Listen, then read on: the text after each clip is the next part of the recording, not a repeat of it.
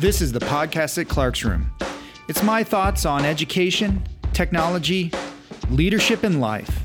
If you like what you're hearing, please take a minute to like, subscribe, and share. You can find the podcast on iTunes, Spotify, and Google Play. All right, everybody. Thank you again for tuning into the podcast at Clark's Room. I am super duper excited for my amazing, fabulous, one-of-a-kind guest today. Her name is currently Sally, one of my daughter's teachers, but that's not why I'm having her on the podcast. How you doing, Miss Hoyt? Doing well. Thanks for having me. And so I always like to start off by asking everyone kind of their edu origin story. Like, how did you come into education and some of the different roles that you've had? Sure. I did not know I wanted to be a teacher growing up. And I graduated college with an environmental business degree and thought I wanted to go into businesses and help them keep the environment in mind with their business practices. And I didn't know how to enter into that world. And so I took a year off and went to seminars, and it was people who were involved in the environment in Marin and their careers and how we could get involved. And then the people that called to me were the teachers, the environmental educators. And I was like, oh, I'm a teacher. So I went to get my teaching credential and have been in education ever since. I guess I started as a second grade teacher in Dry Creek and taught there for 13 years. And I did a teacher on special assignment gig right when Common Core was being developed. That was really exciting. And I went to the county office and did professional development for a couple of years. That was a very exciting job where I learned a ton. And then I came back to the classroom because I wanted to see how all of that theory and practice was implemented in my own room. So now I've been at Westlake for 3 years. And she's selling herself short here. I work in the Roseville area, and anytime I mention my daughters at Westlake, they mention your name. They're like, Sally Hoyt? Oh my gosh, she is this amazing, phenomenal. She used to work at the county. And I'm like, yes, I know. You've been in the classroom for a few years. We've actually kind of known each other for a while, but it wasn't really official, I guess, right? Right. Well, I knew you from being on the board at Westlake, and I knew you from the technology world at conferences. And then this year, of course, having your daughter in my classroom has been amazing. Yeah, amazing is a great word. You're being kind. She is amazing, but I'm not one of those parents. I know she likes to talk. I'll just say that. She likes to talk. It does, but it's usually about intelligent topics and not something that's going to get her in trouble. Yeah. I don't know where she gets that from, though. I couldn't tell you where she gets the talking bug from. So I actually I wanted you, if you could, talk about, you do so many amazing things. At least I've seen it from afar as an educator, because you're really active on social media, but you do a lot of amazing things, and there are two of them that getting to see firsthand, I would really love for you to talk just a minute or two about. And one is Safari Live, which anytime I tell anyone about it, they're like, what in the world is this? And the other one is the global ReadAloud. Two of my favorite things. Yes. Yes, I know. Safari Live rocked my world when I first discovered it over Christmas break with my son. He was 11 at the time, and National Geographic Wild broadcasts on YouTube live stream 2 times a day from South Africa and Kenya. They take you on safari every single day, and they are biologists, trained biologists. A lot of them have master's degrees, and their goal is to educate people about taking care of animals and animals in their natural habitat.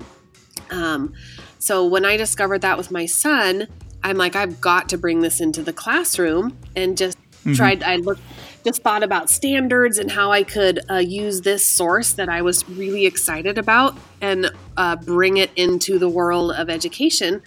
So I have been able to teach science standards, obviously, from it, but language arts standards, speaking and listening, writing, reading.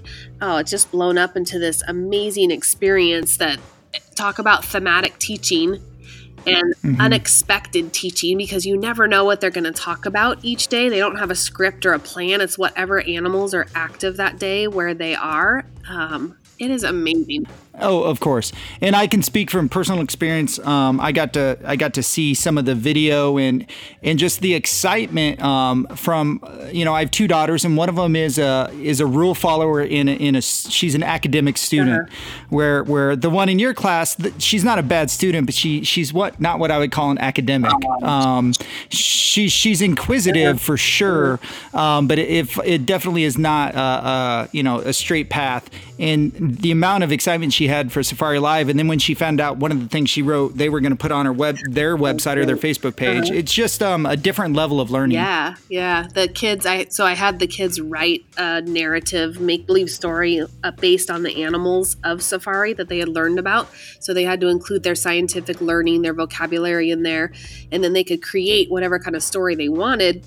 And so Callie brought in the safari guides and the animals and the food chain, which was what we were studying, the transfer of energy from organism to organism. She brought all that into her story in such a creative way. And so I sent her story to the safari guides, and they wrote back and they said they were so excited and just tickled that a student would be so moved by what they were doing. And they posted it on their Facebook page. And so she's now a famous published author. And yeah, that is it. No, and it's a phenomenal learning tool for sure. And so then I know, as much as you love that, I think your love for the Global Read Aloud may even be more. I just finished reading yesterday the book for next year's Global Read Aloud. That's how excited I am about that. I'm not kidding. The Global Read Aloud, I don't even remember where I first heard about it, probably at a conference. But it's Pernille Ripp.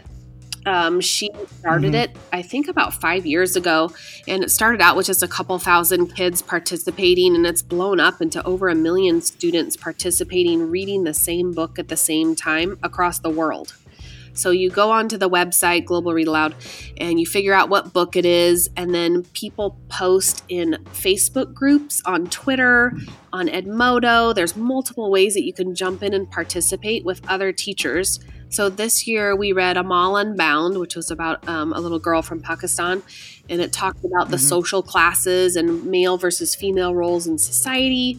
And we partnered up with a teacher in Canada, and her students were reading at the same time we were, so we were able to discuss the book together and tweet to each other.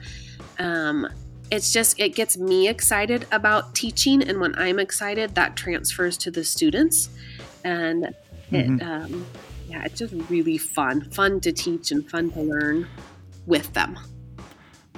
I mean, there are lots of other things that I've seen come out of your classroom that I know you'll say you stole, because that's what we all do. For sure. But I always like asking this question, because it's fun to see the different answers I get from different people. If you had a magic wand that you could wave and change one thing about education in general, like one thing that you could make an improvement, no matter the resources, no matter what it entailed, what would be your one big thing that you would approve upon? My goodness, that's a big question with lots of different answers. Yes, it is. I think the first thing that pops into my mind is the social emotional support of children.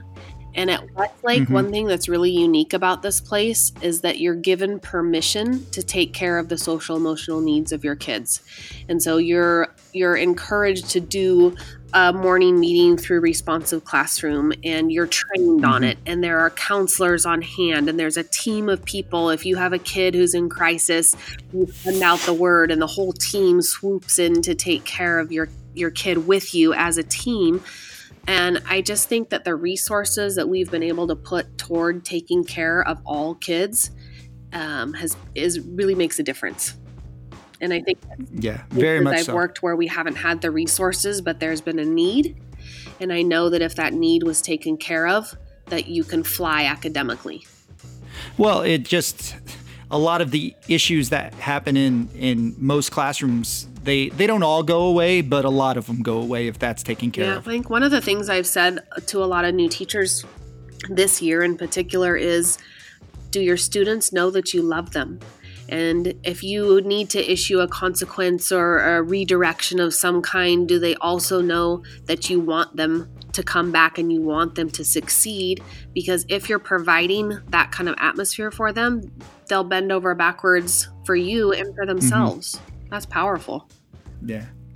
And it's so interesting because I came down from the high school perspective and spent a lot of it at alt ed high school. That question of, do they know that you love them? It feels weird, right? Because it's a different age group and a different situation. But I think it is the same thing. But a lot of times we say, do they feel like you respect and care for them? Which you're mincing words, because that's essentially loving them. Yes, but you don't say that out loud. Like, you don't tell a student, I love you, because that could be taken the wrong way. But yes. I want you in my classroom. I want you with me. I want you to succeed. Yes.